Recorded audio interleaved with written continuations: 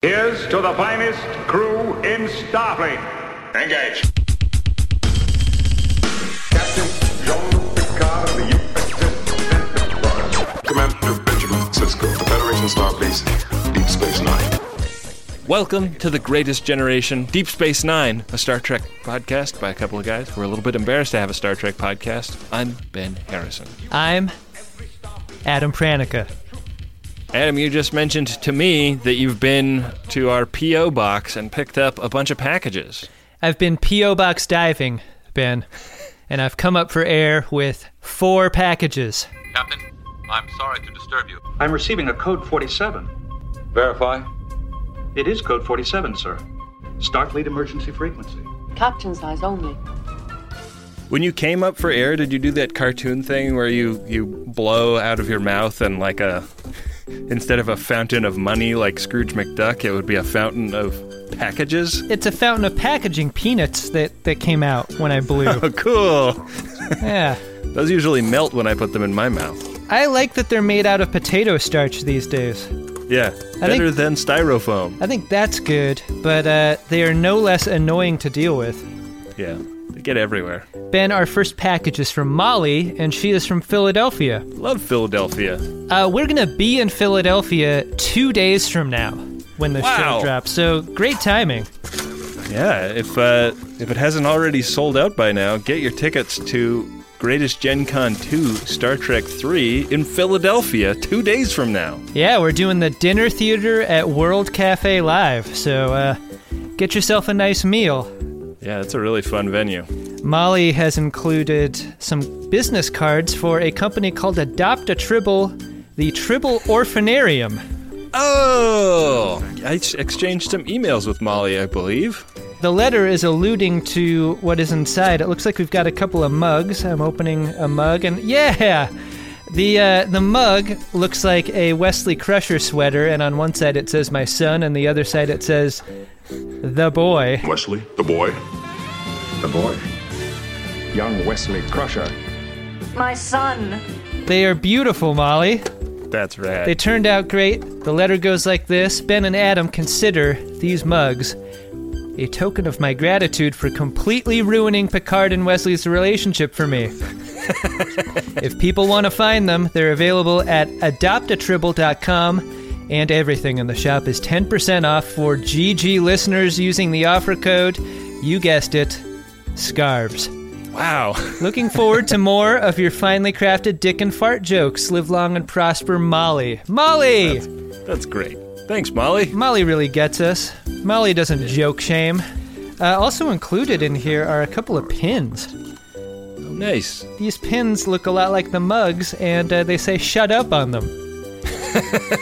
Shut up on top of the Wesley Crusher tunic pattern. So great job, Molly. What a delight. Great job making a thing out of a joke. We love that. Yeah. Our second package, Ben, comes to us from Jonathan Heffler. Our second package, or our Klingon package. Right. Yeah, the power position goes to Jonathan Heffler, straight out of New York, New York. He's from one of our beloved sponsors, Heffler & Co. The designer of of the Uxbridge Shimoda corporate identity. All right. I wonder what could be in here. There's a letter on top. Letter goes like this. I thought these might make a fun icebreaker keepsake for the Friends of DeSoto at your next Greatest Gen Con. Either that or you can use them for your next 125 drunkasodes. Thanks for everything and best wishes from your loyal viewers at typography.com. Wow. Yeah, it's actually company policy at typography.com to listen to The Greatest Generation, which their HR department has really been having a nightmare with. This is so awesome. Ben, what we have here are hundreds of coasters. Oh, man. And what the coasters say is the blue drink of blank, and then hashtag Greatest Gen at the bottom. So you can modify it to your own specifications. They are a delight. I will totally bring these on tour with us. What a great thing.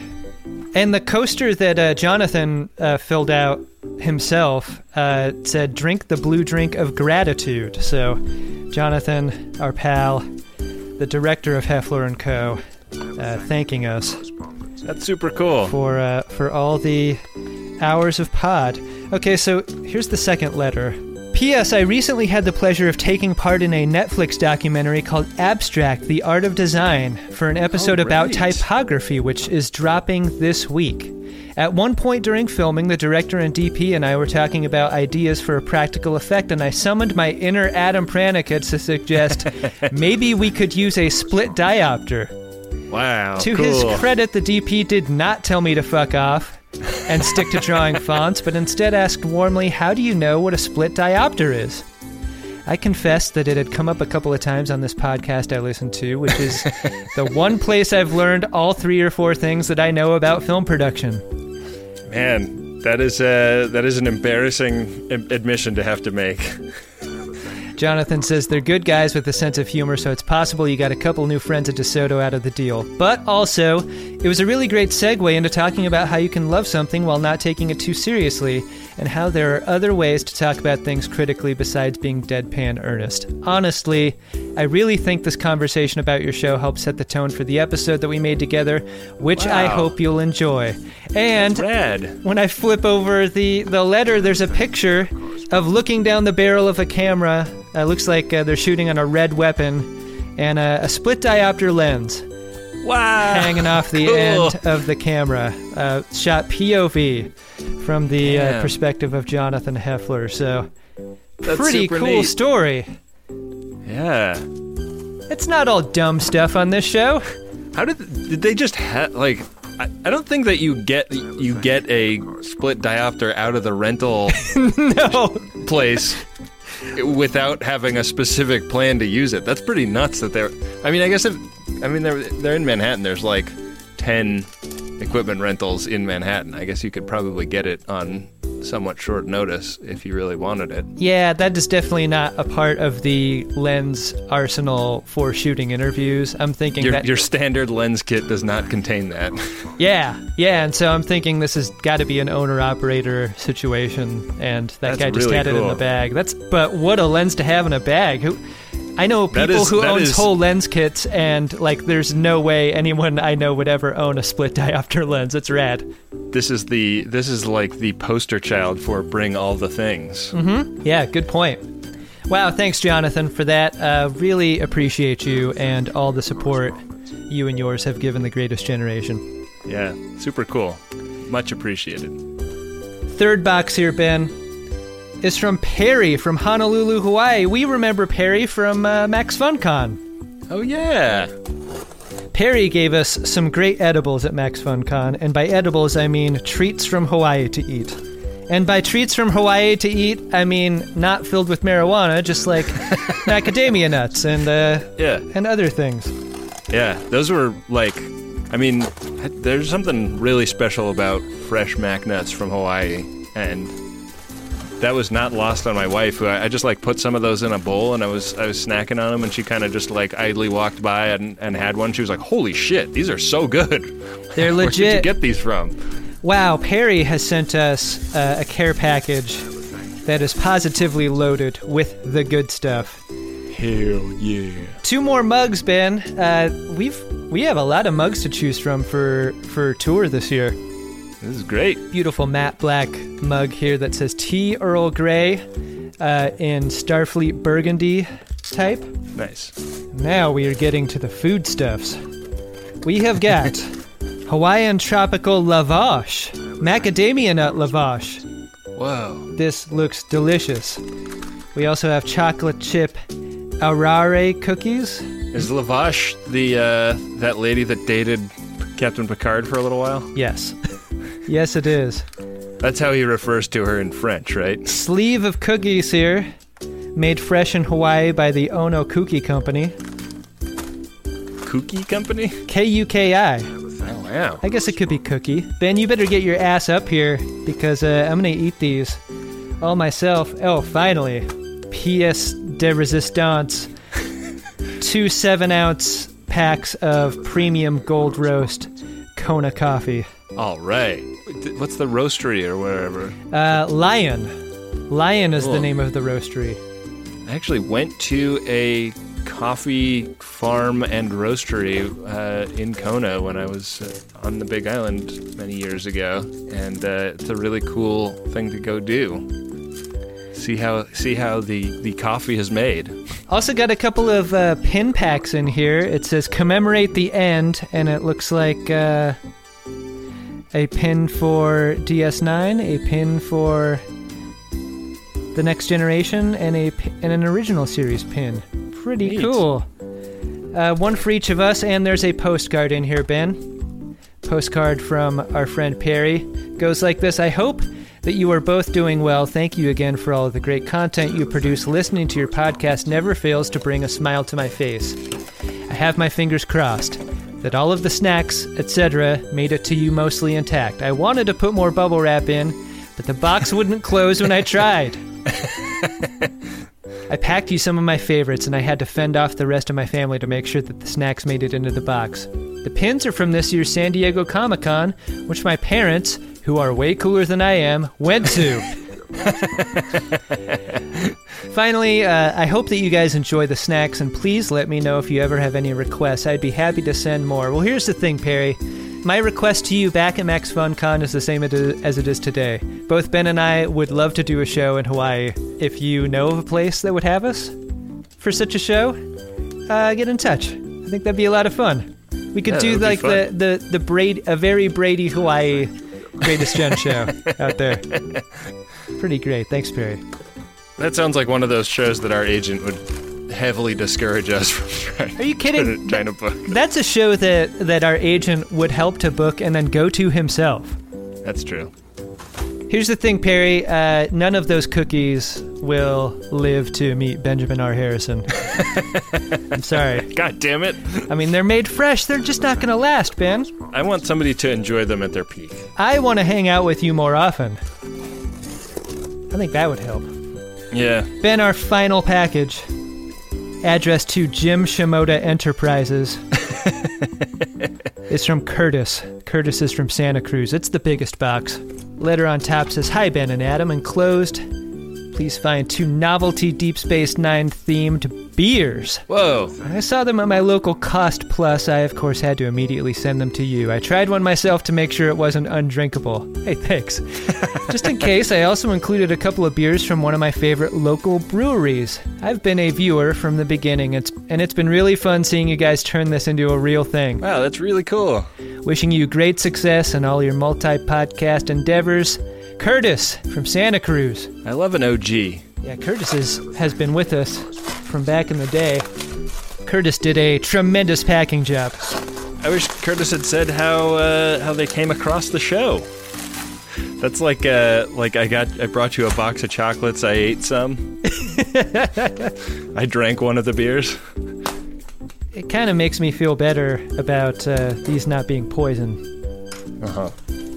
Contains liquid, the sticker says. What we got here is a Foggy Forest Double IPA from Discretion Brewing and a 10 Million Flowers, a Kolsch with orange peel and honey, also from Discretion Brewing. It looks like what we have here is a care package of beers from Discretion Brewing of all different flavors. And what I really like is that these are like tall boy cans. These are big cans. These are cans thick. Oh, and I got to the Deep Space Nine beer, Ben. This is Profit Motive Hopped Up Golden Ale from Quark's Bar. That sounds great. And there's a bottle in here for you and a bottle for me. I didn't realize Quark's Bar was a brew pub. Thanks, Curtis. Thanks for giving us some new podcast fluid. And thanks for being a loyal listener. Wow, it sure is a treat to open up the mail from time to time. I mean, we have some very, very generous viewers. So thanks one and all who have sent us anything to enjoy. We are very lucky boys indeed. But are we lucky for having watched the episode? I think we're about to find out as we get into Deep Space Nine Season 5, Episode 10, Rapture. Do you realize how incredible this is? No, of course you don't. Rapture's kind of a loaded word, right? Religious connotation. Rapture is a very loaded term. There's a lot of heavy shit, and just in the kind of like cultural ideas that they use to make up this episode, like the repatriation of stolen artwork to Bajor, right, is really intense. The like lost city ideas. It's like a million stories have been told about lost cities. I know. No one's ever found any lost cities, though, right? That's not a thing. I found a couple. Hard to take this episode entirely seriously because Ben Sisko does not know where to put the comm badge on his new uniform. Yeah, the new uniforms appear uncommented on. This is the First Contact vintage uniform, and they open the scene with them all kind of like hunched over this painting, and so Ben Sisko's uniform is all wrinkled up in front. His comm badge is edge onto the camera because of that. There is bad comm badge continuity throughout the episode, and it's specific to Ben Sisko's character. What do you think that's about? I wonder if because he's wearing the jacket vest combo that Picard wears in First Contact. Like, I wonder if it just doesn't fit him the way that it fits Patrick Stewart, and they're trying to mess around with how it does. I would Cal Hudson the shit out of that comm badge, though. I think you gotta. The comm badge has got to be in the black. I think that's my personal policy. Whoa! That's what I'm saying. I think that's out of uniform. Keep it in the black. Nobody wears it like that. What do you mean no one wears it like that? The black is where it belongs. No. I don't mean on the old uniform it should be in the black. I just mean that on the new uniform, the black is where the red used to be. Yeah. I guess, yeah, it's weird. Maybe they weren't sure what to do yet. I wonder when this was produced relative to First Contact. Did we see this uniform in DS9 first? No, it was a First Contact uniform first, specifically, and they held them back until after the movie dropped for that reason. They wanted the first screen time for the uni to be on film. Yeah, I'm just scrolling through. It does look like people put the comm badge on the black. And like later episodes, Sisko has it on the black.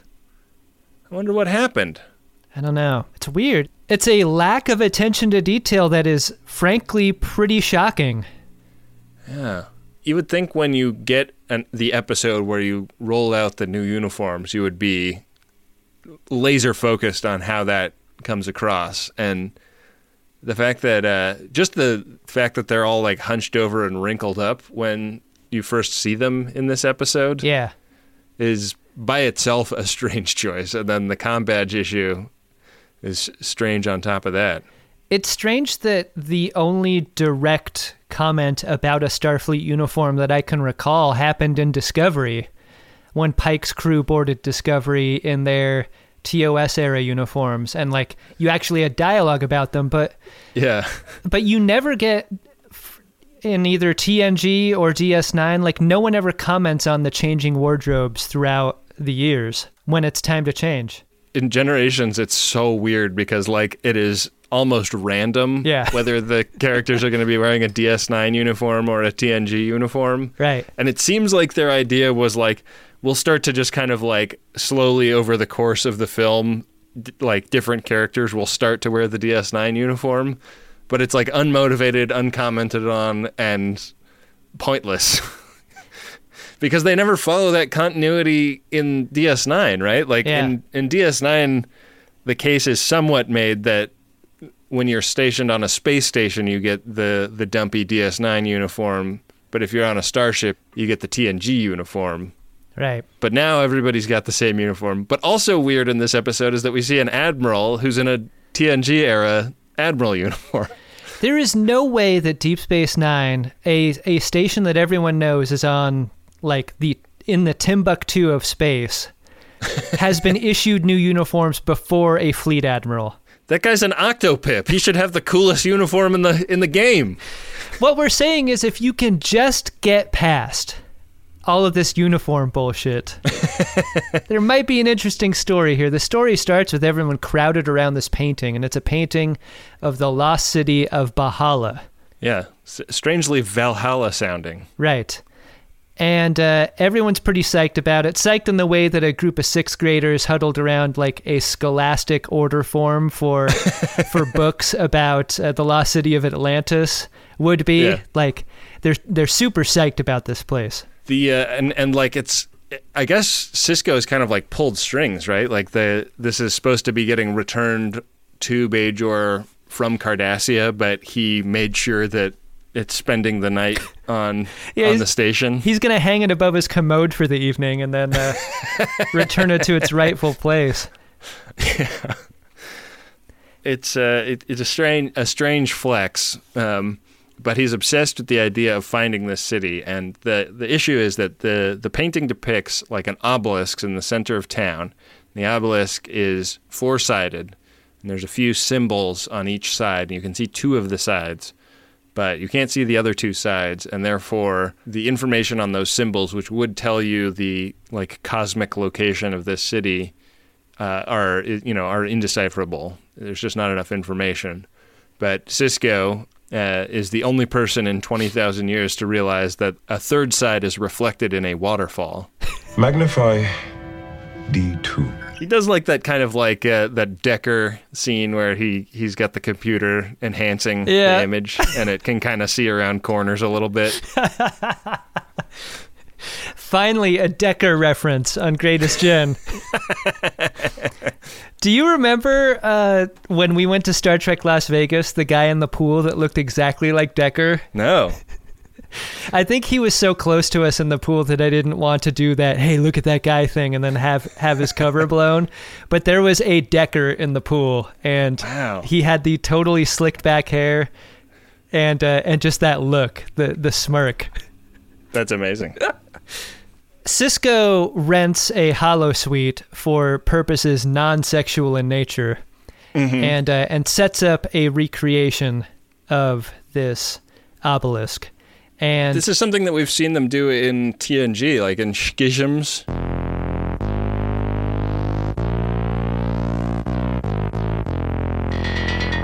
Right. They like put together the operating room that they've been waking up in. Yep. By just kind of like talking the computer through it. And he gets the obelisk up in kind of like 1/2 scale and is just working tirelessly on decoding the location of this place. Knowing what we know about what happens in a holosuite, whose idea was it to put carpet in them? I don't know. Because that's definitely something Quark could have addressed if he felt it was a problem. You're not sleeping on the floor of a hotel room, and I'm not laying down on the floor of a holosuite. That's for sure. Yeah. Good Lord, Ben Sisko. That's filthy. Gross. But yeah, Quark comes in. He's I guess Quark is trying to close up shop, and Sisko has been in there, and it's 3 a.m. 3 already? And they go to like shut the thing down, and some wharf lightning catches Sisko, and he gets knocked out.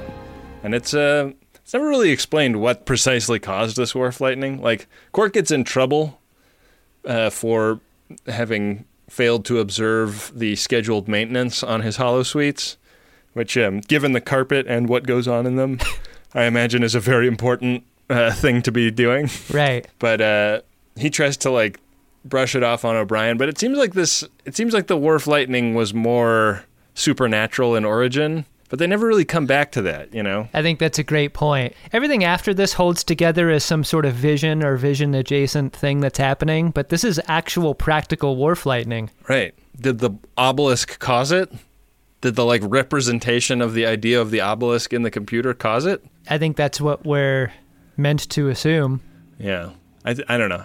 I don't love that. Whenever Quark calls the infirmary for a holosuite emergency, do you think that they show up always holding priapism drugs?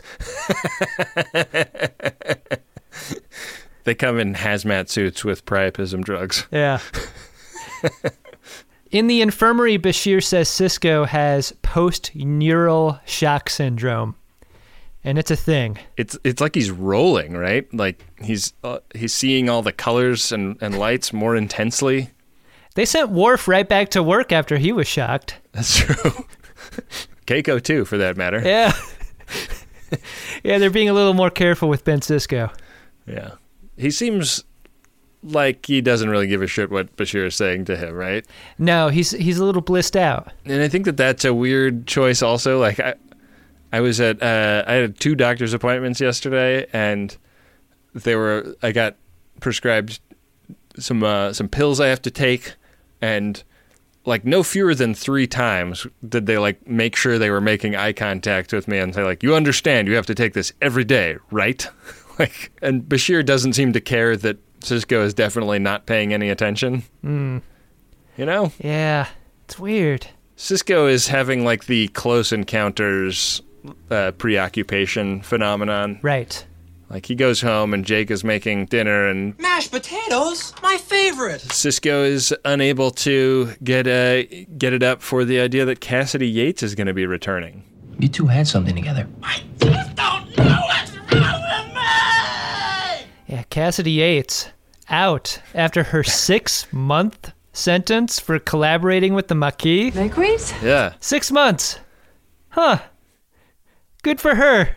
I thought that this was so interesting because all of my like cultural association with this was like, wouldn't it be like a politically terrible look for him to associate with her at all, given the fact that she has ever had anything to do with the Maquis? Yeah.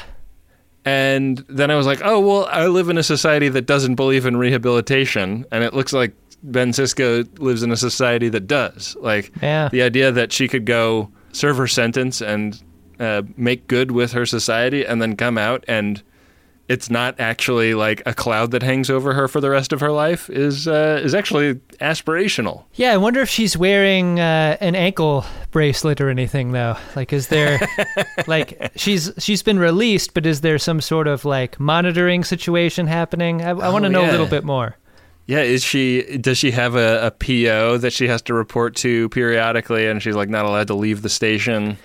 I mean, this is all interesting world building that I sincerely would like to know more about. What is the entire judicial process within the Federation when it comes to crime, punishment, and rehabilitation? Right. Golden cut. The cut. Golden cut. So, Ben is getting back to working on his obelisk, and he's back in the holosuite computering away on this when he gets a phone call from Admiral Watley. Do you know Tim Watley? Yeah, dentist to the stars. This Octopip, who has some pretty momentous news. Bajor is entering the Federation. Excuse me? I mean, to a certain degree, this show has been building to this moment from the start, right? Will they or won't they? It sure has, yeah. I mean, like that was one of the many adventures that was set up as myth arc in the first episode. I think that one that they've kind of abandoned was like all of the orbs of the prophets being collected.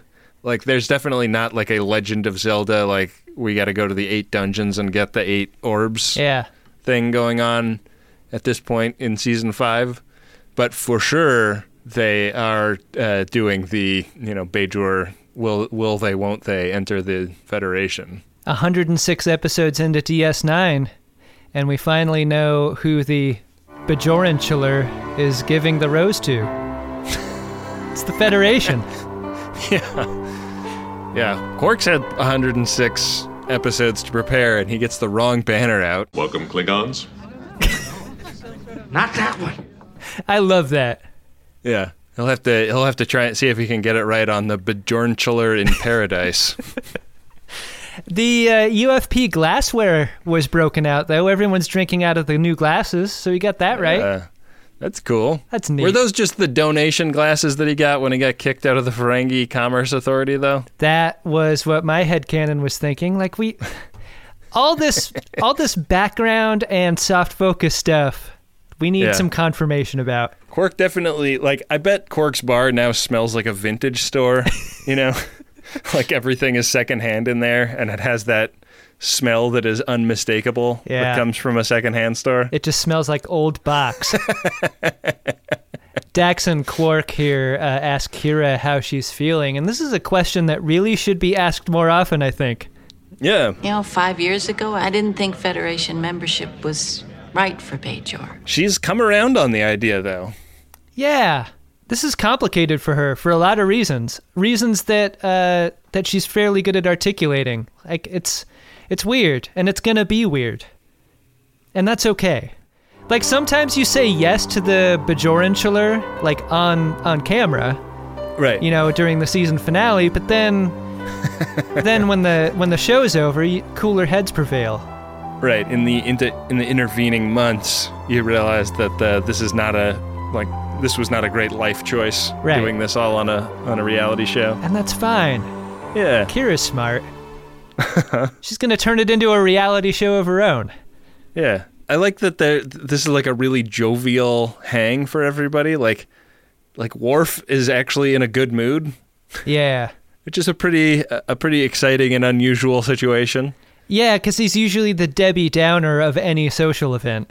Right. Like, if anything, Kira is the most down character, but she's even, like, looking forward to this. Right. And she admits, like, in the, like, 5 years that I've been working with you guys, and specifically with Captain Sisko, like I've come around on this. And they're like, hey, speaking of Sisko, where's he at? And he is still up in the holosuite. And, this would be very worrying. If you knew that your boss was locking himself in a room, obsessing over his obelisk like this, you would have some concerns too. But unlike Kira, you might actually knock before just walking in. Yeah. A holosuite addiction should be taken a little more seriously than it is in this episode. I agree. Sisko is really starting to talk a little crazy here. He's having visions.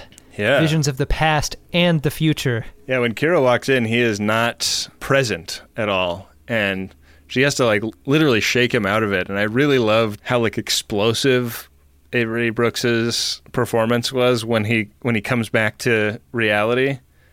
And what they talk about is that he was, like, experiencing, like, a waking dream that they refer to as a patem far. A sacred vision. He was, I guess, having, like, an orb experience sans orb. He was having tantric orb. Yeah. This is a moment in an episode where the rules are different when you're the emissary. Because if you are Dr. Bashir, sitting akimbo beneath the Bahala monument and talking this kind of shit, I think you would probably be taken to the infirmary and taken off duty. Right. And any number of things. But yeah, Sisko gets different treatment. Yeah, I think that's a good point. Like, the emissariness of him means that Kira leaps to different conclusions about what is going on. And I think it's crucial that it's Kira that finds him, right? Yeah, exactly. She's always going to be more deferential to a faith-based explanation for what's happening.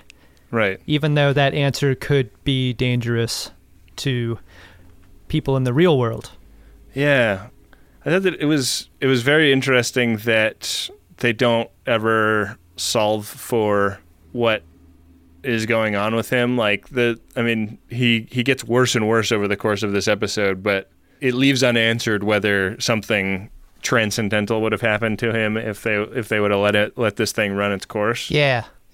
Just in case you were feeling good about yourself or your circumstances. Never. Here comes Kai Winn to piss in your cereal. And Kira greets her at the airlock. It is catty as usual. I see working beside Captain Sisko all these years has had quite an influence on you. Yeah, she's pissed that Sisko isn't there. She feels like she's being snubbed by the emissary. Kai Winn is joining a club there. Like, everyone's getting snubbed by Sisko this episode. Yeah, I think she's also salty that Bajor is entering the Federation.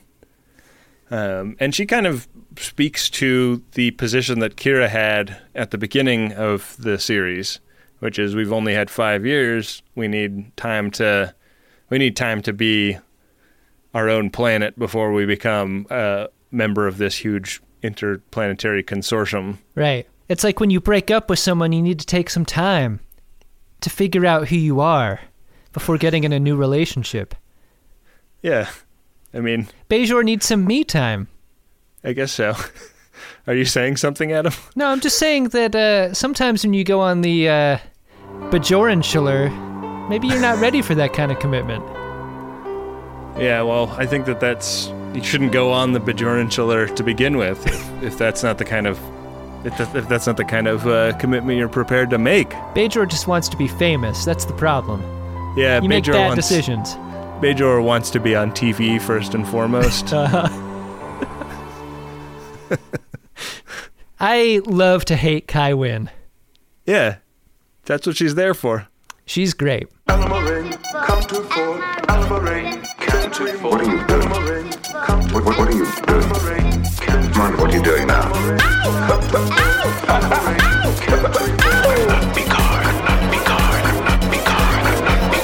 Exactly. Back in the holosuite, Cassidy Yates walks in on Ben Sisko. Cassidy. Jake said I could find you here. She is surprised that Captain Sisko is happy to see her, but it's not that he is. He's just sort of coasting off of Spire Shrooms. And that thing happens when you come back from a place that you've been for a long time, and all you want to be is home, but you're coerced into leaving again and doing something else. And Cassidy is like, I don't really want to go on a trip to Bajor. I just got out of jail. It would be nice to sleep in my own bed. And Ben Sisko's like, no, it's going to be cool. Let's get in a runabout and go. There's so much in this scene that is like baffling because like you can tell that she's a little bit relieved that he's blissed out on Obelisk. I didn't know you'd be happy to see me. Because it means he's not rejecting her upon her return. But then he also says, like, oh, yeah, like, your quarters are exactly as you left them, which is something that he didn't have to do. Yeah. That's a pretty sweet gesture on his part. Yeah. That would bespeak that he is going to be prepared to welcome her back with open arms. But because he's blissed out on Obelisk, you can't separate the variables. You don't know whether or not that was, in fact, where he was at emotionally. Yeah, and Cassidy knows none of this, basically. Right. She just thinks he's just cosplaying as Captain Picard, doing some artifact thievery. If you're Cassidy Yates, you're also relieved that Captain Sisko still has affection for you in a way that is welcoming and kind. Like, she sort of walks into the room a little bit on guard for what she's going to find, and that I think she's more willing to forgive a weird road trip at this point because it's related to the idea that she's been welcomed back into his life. She's relieved enough to go to the Star Trek caves with him, where they're deep underground. He uses a phaser to cut a giant hole in a wall, and there on the other side of it is the ruin of the obelisk. There it is. Valhalla is in the Star Trek caves. It was there for 20,000 years. It was there the whole time. It would have been great if this had been an Easter egg, like in all previous Star Trek caves, like the episode where Picard and Worf and Dr. Crusher were ninjaing through the caves. A very eccentric set construction guy. Yeah, they just happened to walk by an obelisk. Like, I wonder what that is. Well, who knows? We cut back to the security office where Odo, Worf, and Kira are arguing over quarters for the visiting Starfleet brass like it's the seating chart for a wedding reception. Yeah, you can't sit Admiral Aunt Anne next to him because she hates him. Nechayev sits alone, right? I think she gets like in the center of the dais, right? Yeah. Nechayev probably leaves before the music starts, right? The dance portion of the evening. She's mysterious but very dignified. Kai Winn interrupts the proceedings and wants to talk to Kira about Sisko. She has some pretty serious doubts about whether or not Sisko will forgive her for doubting him, seeing as how the whole Bajoranchelor thing is coming to a close. She is focused on the conclusion to the Bajor story in a way that few others are, because she's low-key wondering what her role is going to be in a post-Federation Bajor relationship in a way that I wonder why Kira wouldn't, or Ben Sisko himself doesn't express up until now. Everyone's life is going to change after this membership happens. She's such an interesting character because I kind of get this sense when like the leaders of big religious organizations often read to me, if I hear them talking on the news or whatever, as somewhat disingenuous in a way. Mm-hmm. Like, I almost wonder sometimes if religious leaders are people who are so scared of their own lack of faith that they kind of like overcompensate by becoming leaders within a faith tradition. And I think that that's kind of what Kai Winn is. And then she's faced with direct evidence that Sisko is what everybody says he is. Yeah. And that causes kind of a crisis for her because she was happy to kind of play the game as long as there was no... I mean, she was really thrilled when there was that other guy that was the prophet for half an episode. Because she could kind of push him around. Yeah, I mean, religious leaders really live in an area of certainty edging, Yeah, so I don't know. I thought this was a really great timing in this episode where you see her in the kind of pre-discovery of Bahala state where she is a little bit pissed that she has to deal with Sisko, and now she's like, fuck, I hope Sisko doesn't announce that I'm not the Kai anymore or something like that, because it would be pretty hard to argue with him at this point.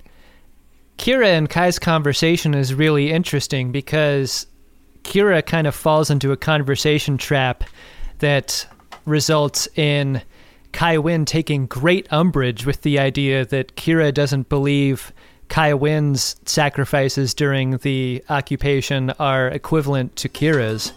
I was in a Cardassian prison camp for 5 years. And I can remember each and every beating I suffered. It's a more resistant than thou kind of argument that they have, and it's awkward, because I don't think Kira really recognized that Kai Winn also made sacrifices, and she was in prison while Kira got to hold a gun. Like, those are two very different situations during the occupation, and they both deserve recognition for what it means a person is lost.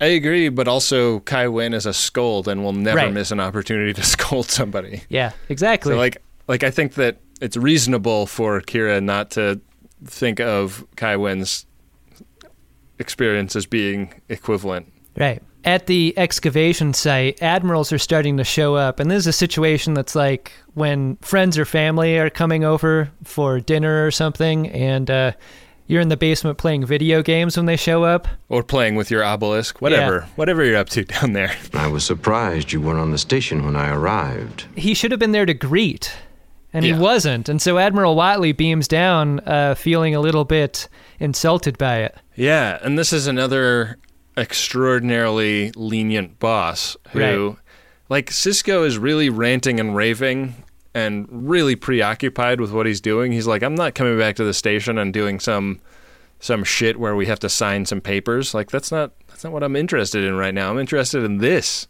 And Admiral Watley is like, he expresses that he's a little bit dubious about this, but also is like, all right, well, like give it another couple of days. I'll give you some time. I mean, maybe Ben Sisko is a lot like Captain Picard with the archaeology. Maybe I should allow this to play out. Maybe we'd have 2 Picards on our hands. All right. That would be pretty great. Love me some Picard. You're right, though. Ben Sisko's head is not in the game, and it is a cause for concern at this point. Admiral Watley is lenient, but Sisko's on notice here. Watley's under a lot of stress, but it's like the kind of stress that an admiral should have the capability of dealing with. He's saying, like, getting Bajor into the Federation was one thing, but now we have to bring the entire Bajoran militia into Starfleet. We got to have elections. There's lots of politics that needs to be seen to. And it doesn't seem like that is a key man situation where without Ben Sisko, they can't accomplish it. Basically, the only thing Watley does is order a physical for Sisko, a physical that Sisko is 90 minutes late for. Because he has continued to see colors more brightly, and he's also like getting periodic headaches and stuff. Kind of little personal bangers are coming a little bit faster and more frequently. We cut to the exterior of the infirmary, and Sisko is kind of wading through the Bajoran population, doing that weird John Edwards-style psychic medium trickery. There's no need to worry. The catapult harvest will be much better this year. Yeah. He even street magics Admiral Watley outside. Yeah. How the hell did he know that Kevin and I weren't getting along? He's the emissary. I'm surprised he didn't take off his action jacket and Benny Hinn a couple of people. Yeah. Admiral Watley, like, spits out orange soda. How did you get it in my mouth? Please stop, you demon! I don't know. It seems like he is, like, seeing things on a higher level, right? He, like, walks up to that Bajoran guy. He's like, you don't belong here. Go home. Yeah. What does that mean? Just go home for now? Go home forever? Am I allowed to leave? Yeah, that part was great. Kind of reminded me of the guy that of the false prophet guy. Yes. You know? Yeah, but Ben Sisko doesn't have that kind of insight. He's too blissed out. Yeah. Bashir examines Sisko again, and Sisko is going on and on about this vision, about locusts and clouds. Yeah. And Watley is not a believer, safe to say. No. I'll tell you what's up. I'm a Jew. They do the thing where they like stick stuff to his head. They're putting him through the medical ringer, and he wakes up and has had a pretty terrifying nightmare about like locusts clouding over Bajor and then heading toward Cardassia. And Watley's like, "Hey, like dreams aren't always literal." I love Watley trying to talk sense to someone who is clearly tripping.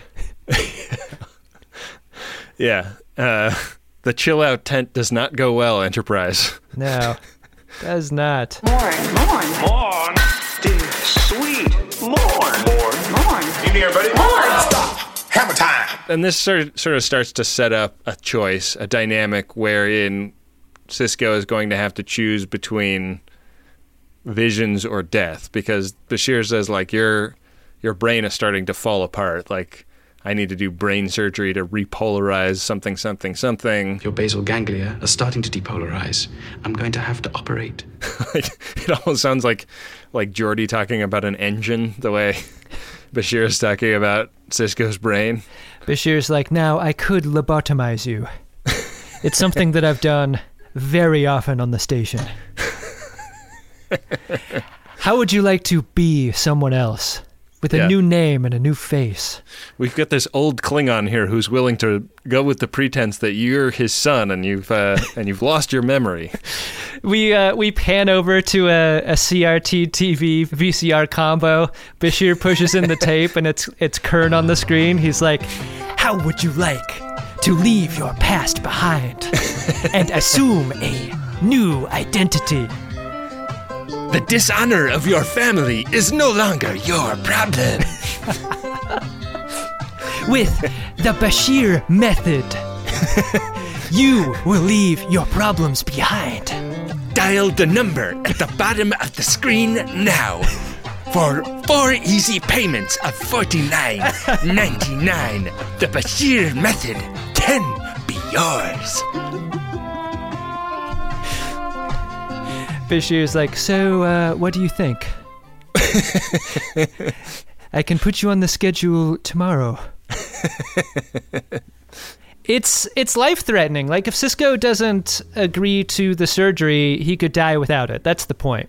Right. But the cost is removing the ability to have the visions. And so that's the conflict. He talks that over with Jake and Cassidy, who suddenly just feel like the family, you know? Like, Cassidy is just back integrated into the family unit, and she and Jake are arguing for, like, yeah, like, don't die. Don't let this thing melt your mind. Like, we need you here. Look at Jake. He's 18. He, like, watch him become a man and be an adult. And Sisko is like, no, like, I feel like this is like my new child, and I want to see it grow up instead. The insanity of Ben Sisko's resistance to surgery and the idea of losing these visions, I feel like could be helped with dialogue a little bit, because, like, we understand the context of Bahala as being a lost city and whatever, but we don't really have a way to place it in the greater context of Ben Sisko's being the emissary, or putting it in a religious context. Like, it just feels separate from his emissariness and the religion in a way that makes it feel like this totally separate idea. And so I could get on board with the idea of Sisko being willing to die for an orb or for something having to do more closely with him being the emissary, but this seems archaeological in a way that never seems worth it, you know? Like, it seems more academic than religious, and that's where I'm hung up. I guess if this lost city had been an established thing, then it might have been easier to make that leap. But because we've never heard about it before, it feels a little bit contrived. It wouldn't take much to uncontrive it, though. Yeah. Anyway, that's why, I mean, like, you can feel the script trying to put you in the position of the middle. But I was never in the middle of this conflict. I was always seeing the insanity of Ben Sisko choosing to possibly die over the visions, you know? Yeah, and I think that, like, if this episode was putting you in the position of agreeing with Kai Winn, that would be such a more interesting tension. Right. Like, ugh, I don't want to be on her side. What? Yeah. I'm never on her side. This is uncomfortable and weird. Jake and Cassidy's efforts to get through to him are insufficient because Sisko talks about holding the universe like a baby. He has gone totally loco. For loco, even.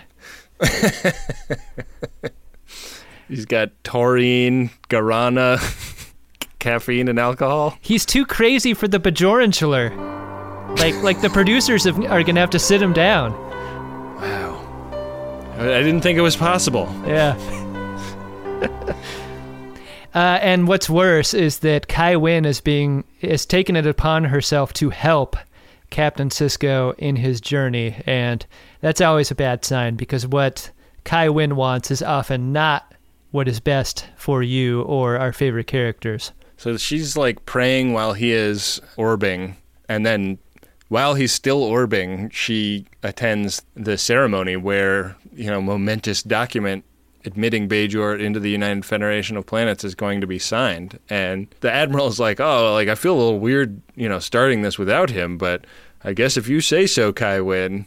And Sisko comes stumbling in the door It's too soon! Bajor must not join the Federation. If it does, it will be destroyed! Yeah, and if one side of the conference room table are full of religiously minded Bajorans who are already a little bit reluctant to make a decision like this, a staggering, ranting, and raving Ben Sisko is the thing that finally makes them full-on push back from that table. Yeah, they set their fork down and put their napkin down on top of the lasagna. They are not going to eat anymore. This didn't need to go this far, because if Bashir had Dr. Beverly Crusher's sense of agency, Beverly was relieving Picard of duty all the time. Yeah. Where the hell is Bashir on this? He basically turns to camera and shrugs his shoulders. Yeah. The question falls to Jake what to do. Yeah. Jake's got power of attorney. Yeah. Dad's nervous system is depolarizing. Sisko passed out, not wanting this surgery, and Jake decides, no, we got to save his life. We got to do this. And this is a pretty powerful scene for Sirach Lofton. He's definitely rising to the emotional challenges that this presents, I feel like. Yeah. He is often asked to grieve for his father. Yeah. Sisko death is a frequent theme. Yeah. And he's good at it at this point. Jake chooses the surgery because he's not an idiot. Do what you have to do. Prepare for surgery. Yeah, he's been raised well. He's emotional because it's come to this. I don't think he's emotional because he's having a hard time making a decision.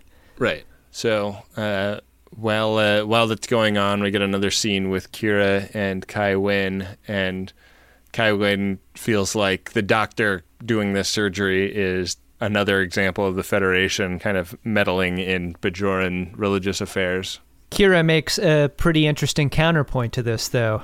I think it's the thing that faith-based people have to confront fairly often. Like, are you a cafeteria faith-based person, or do you believe all of it? Because Kira's like, look, maybe this is part of the plan. All of it. Right. Maybe the plan wasn't a straight line. Maybe it's a bunch of zigzags. Yeah, you can't know. This, of course, is unsatisfying to Kai Winn, because Kai Winn only cares about winning. I suppose you heard that Bajor will not join the Federation today. Yeah, she says, like, that at least before I knew who my enemies were. And that's such a weird way of thinking about what your role in the world is when you're a religious leader that's, you know... Yeah. You would think that, like, your primary preoccupations would be, like, helping people practice their faith as well as they can, and not considering yourself as you against the world and you're picking and fighting enemies. Yeah. I think a great piece of dialogue that says a lot more than it appears to at first glance. We get an elliptical edit, and Sisko comes to in the infirmary. He is distraught because he knows right away the visions are gone. The colors are back to normal. He's done tripping. You took the voices out of my head. In Sisko's office later, Whatley asks him to convince the Bajorans to come back to the table and join the Federation. Interesting choice by Whatley. Like, do you really want Sisko to be to come back into that conference room? I don't know. Yeah. I might transfer Sisko if I'm Whatley. But that's sort of his point. He's like, you know, you're so important. You are the emissary. If you were anyone but the emissary, I would have transferred you long ago. Like, It's sort of, this is your situation. You're married to it, to the end. Starfleet doesn't feel like they can do anything to move Sisko anymore. And that sucks for them because he's now gone directly against their orders of shepherding the Bajorans into the Federation. But it's like they're looking at the possible consequences here, and they're seeing nothing but bad, and it's just degrees of bad, right? Because while they know Sisko is acting against their interests, they know removing him would be even worse, because by taking the emissary off the game board, there's no fucking way Bajor would participate in the Bajoranchelor. Do you think Whatley places any stock in Sisko's fear? Because I don't know if we've even said it, but the vision that Sisko's had is that if Bajor enters the Federation now, it will mean the destruction of Bajor, and it's not entirely clear what will precipitate that destruction, but it's just not. It's not the right time for Bajor to enter the Federation. And I wondered, like, they definitely don't address it in the script. So I wondered if there was meant to be an implication that is unspoken that Whatley actually places some stock in that. Yeah, I mean, because Sisko definitely doesn't say no. He just says later. Right. The button on the episode is in Sisko's quarters, and Cassidy and Jake have prepared the welcome back dinner that it was Captain Sisko's job to make to begin with. Jambalaya is always a great way to end an adventure, I think. And in your case, I guess it's a way to start a whole new adventure. An elementary adventure. Now it's kind of a welcome back to Ben Sisko. Welcome back to the real world. It's a case of stolen welcome back valor, Ben. It's not fair. But the episode ends with Jake Cassidy and Ben's hands all clutched around each other. Yeah. You really want to do this? Here. Now, okay, let's do it. Did you like it? I might just fall into the category of people who aren't super interested in the Bajoran religious episodes of Deep Space Nine. And I know there are a lot of them, because when you read about the production of this show, this was something that the show strained against for a long time. Right. I think the problem with Bajoran faith-based episodes is that my own feelings kind of prevent me from both siding the issue in a way that the episode is asking you to do, right? Right. I don't think I'm ever going to be on the side of the emissary and the emissary's choices, as long as those choices sacrifice everyone else's interest for the narrow religious interest as we see them. And I think to a larger extent, I don't think a Star Trek future is possible with religious faith as it exists today. And so when I see what looks like a familiar religion in the future struggling to integrate itself with Federation values. It's just like frustrating to watch, and it's unbelievable to me. Yeah. I think when I can remind myself and come back to the idea that there's a way of thinking about the prophets as being a type of alien that has some kind of agenda that the Bajorans have chosen to think of as supernatural. That really helps. It helps, but it's frustrating that the Bajorans would be so much subject to the whims of these aliens and so willingly subject to those whims. Like, Kira is the one person who could actually cross the Rubicon, you know? Right. Like, she's been inside the wormhole. She has met the prophets. Like, she understands the context of them in a way that the hardline religious leaders couldn't possibly understand. Like, if she were able to cross the bridge into... God, even using like that terminology is religiously loaded. But like, if she could come around to the idea of an understanding of the prophets that was more science-based. If she could be more like a operating thetan level 6 or so. Right. If she could just get clear about what the prophets were, she would be a great example to everyone else. Yeah. I don't know. It's, I think that I always find these episodes really challenging, and I totally feel your pain. And yet I found this one really compelling, this watch through, for whatever reason. And I think that like a lot of it is just that Avery Brooks is really good at doing these kinds of episodes. Yeah. In a way that is fun to watch. Yeah. And I guess the other thing is that when Kai Winn gets what she wants, it's frustrating. And she doesn't get everything she wants. Like, she gets what she wants in the context of having to accept Sisko as the emissary. Yeah. Which is a tough pill for her to swallow. Right. But she does kind of win in the end, and that's always a bad feeling. But it's supposed to be. Yeah. This show does not shy away from a victorious Kai Winn at the end of an episode. Yeah. Real tone setter. Yeah. The symbol of victory at the end of every Greatest Gen episode is the reading of a Priority 1 message. It sure is, Adam. Want to go check those out? I would love to. Priority 1 message from Starfleet coming in on secured channel. Need a supplemental income. Supplemental income? Supplemental. Supplemental. Yeah, it's extra. The interest alone could be enough to buy this ship. Ben, our first Priority 1 message is from the entity known as the Death. The message is for incoming code 47 message for Captain Lesotho. Okay. Message goes like this. You are the Troy to my Beverly, the Bashir to my O'Brien, the Waxana to my Q, and the Loaf to my Nubbin. Wow. Those are complicated relationships. Thanks for always being up for my away missions and cosplaying in the holodeck. Remember, when I got you and your future first officer court-martialed for drunk and disorderly conduct? Remember the photons? Here's to Captain Lesotho. Best friend I ever had. That is lovely. That's a platonic P1. Yeah, this is intended to celebrate Captain Lesotho's birthday. That's great. So happy birthday, Captain Lesotho. Yeah, happy birthday. We got another Priority 1 message here, Adam, and it's from Nebraska. It's to Ben and Adam. Seems like the entire state of Nebraska maybe has sent us a message. That makes sense. It's a bad use of tax dollars, right? Well, it's very inexpensive if you go in as an entire state. Yeah, that amortizes across everyone's tax returns as mere pennies. Right. The message goes like this.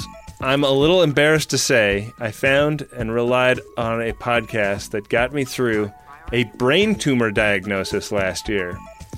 You didn't put the inner light on your top 5, but maybe you're not nubbin aliens. So, when St. Peter meets you at the pearly gates, he'll have only one question.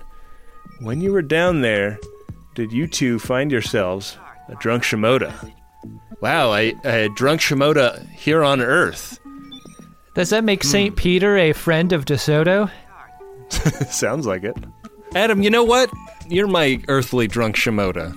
Hey, thanks, Ben. You're a great example of a person who's having the most fun, and I aspire to it. I wish I saw in me what others did. I so often get in my own way when it comes to having fun. Thanks, Ben. Nebraska, that is a scary diagnosis. I am glad you're still with us, and I hope that the prognosis is looking good.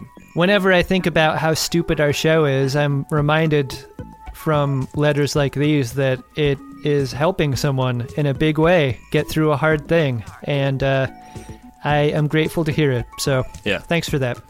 Thank you. If you'd like to send a P1, head to MaximumFun.org/Jumbotron. Hey, Adam. What's that, Ben? Did you find yourself a drunk Shimoda in the episode? Incredible. Drunk Shimoda! Yeah, it came from a scene that we didn't talk about. There's a scene at... Oops. We fucked up. That's fine. I think we can pick it up during Shimoda's. I think we're being efficient. Okay. It's at Ops. And it's where O'Brien, Dax, Worf, and Kira are having kind of the faith versus science argument that you're never supposed to have in a workplace. Yeah, keep it out of bars and workplaces. And O'Brien is doing that thing that I think I can get with. Like, he's being diplomatic. He's not really wanting to really get into it. And he sort of ends the conversation with, "I hope you're right, Major." And then he sort of makes the O'Brien face of like, it's basically a fuck off face by O'Brien. O'Brien not being a believer. Yeah. And like, it's diplomatic while at the same time stating a side, but not stating it because he's stating it with a face. Right. And it's a face choice. And I like it when actors do that. Yeah. And I want to recognize it with my Shimoda. He may not be having the most fun because those conversations are not fun in any way, but it's an interesting choice. I'm going to give mine to Cassidy Yates, and this is actually something we talked about quite a bit, but just the fact that she's like out of jail for 3 hours and suddenly running around in Star Trek caves.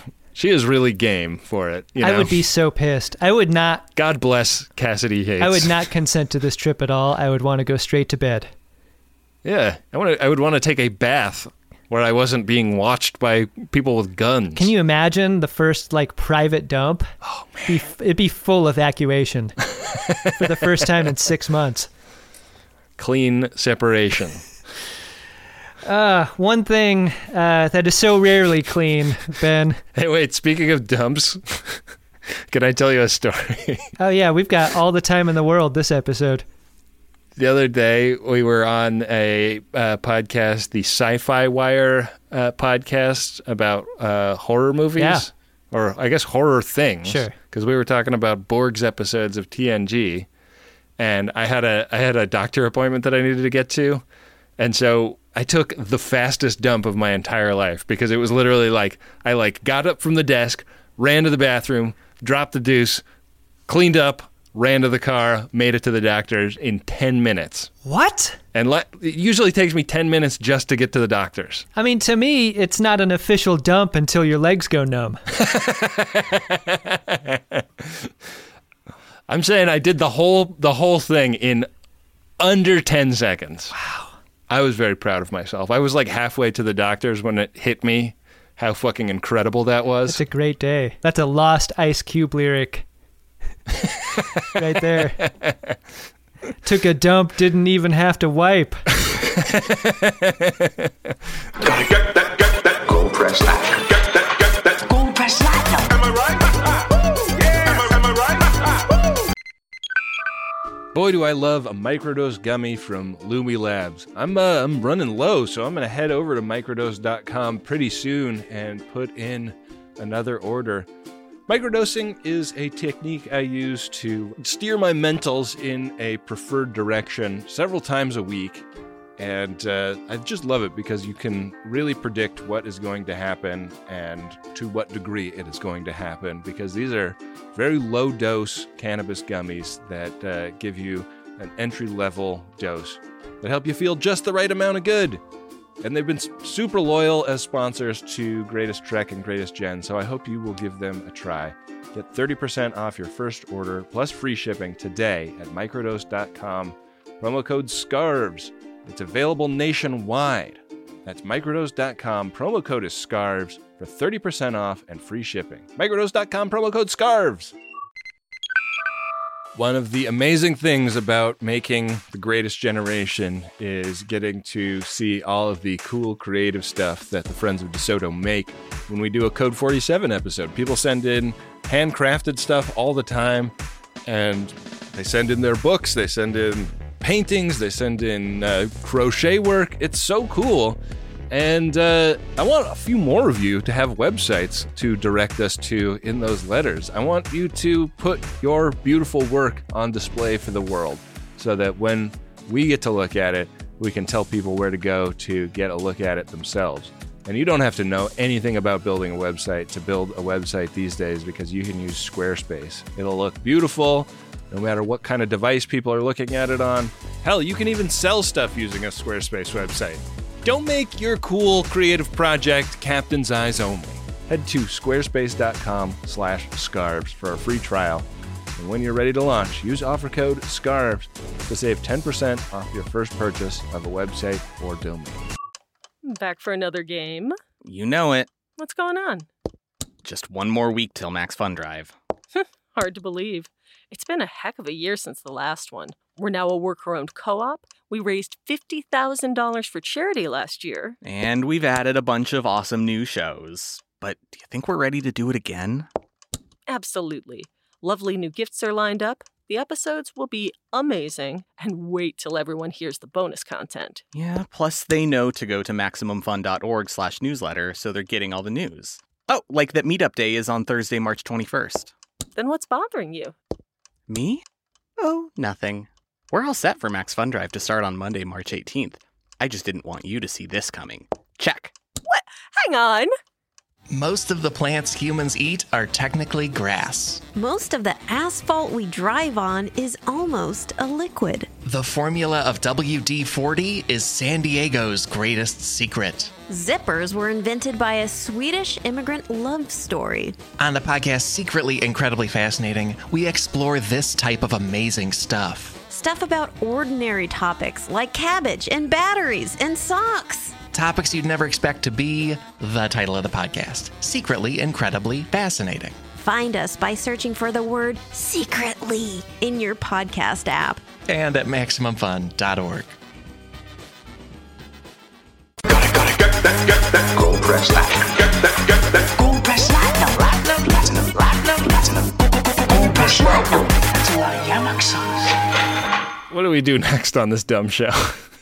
Oh, do we talk about the next episode? Is that what we do? Yeah, we need to figure out how we're watching that next episode, if it is fast or if it is slow. Only one thing can tell us. That's the game of buttholes. Will of the Prophets. The next episode is Season 5, Episode 11, The Darkness and the Light. A mysterious assassin targets members of Kira's resistance cell for execution. I'm going to fire up the game of buttholes here. Find out how, if any particular way, we will be doing this episode. You're required to learn as you play. Roll. It better be a normal way because I'm going for a long drive soon. Okay. Well, all we can hit, I think, is a Measure of a Man episode. All right. Because we are on square 29. I think Measure of a Man's the only thing in range. All right. So let's see how it goes when I roll this bone. I have rolled a 3. Chula! Did I win? Hardly. We are on square 32. All right. A regular old episode, and your drive will be unhampered by the influence of alcohol. No need for one of us to be the darkness and the other person to be the light. Oh man, that would have been perfect. Right? Yeah. Fuck. Yeah. Oh well. Fine without the dirty tricks of Game of Buttholes, Will of the Prophets. Yeah, the Game of Buttholes, Will of the Prophets has really been kind of relentless lately, so it's nice to string together a couple of normal episodes. Yeah. Some people relentlessly supportive of our show include those that go to MaximumFun.org/donate or, in certain circumstances, MaxFunkenstein.sex. That is true. We really appreciate the ongoing monthly support. It's how we justify all of the time we waste on this show. And it really doesn't feel like a waste because it feels like we're doing this for you guys. Takes a village of nerds that include people like Bill Tilley. At Bill Tilley 1973 is his Twitter handle. He is the creator of funny joke playing cards based on every episode. Yeah, and he also puts those up on the Tumblr. You can find tweets about this show that use the hashtag GreatestGen. There are Facebook groups. There are Reddit subs.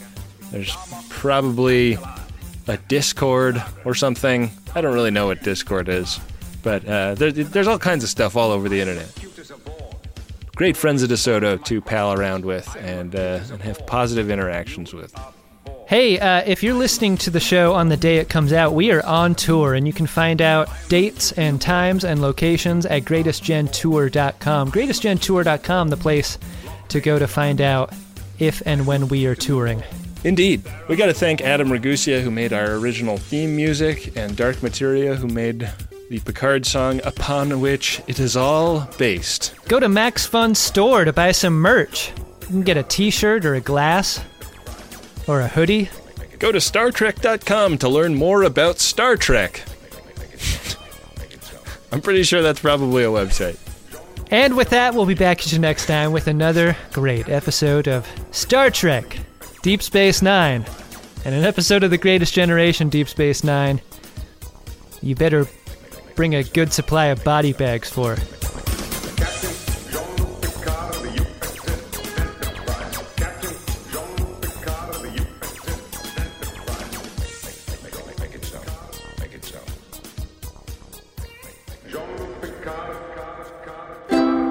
MaximumFun.org. Comedy and culture. Artist owned. Audience supported.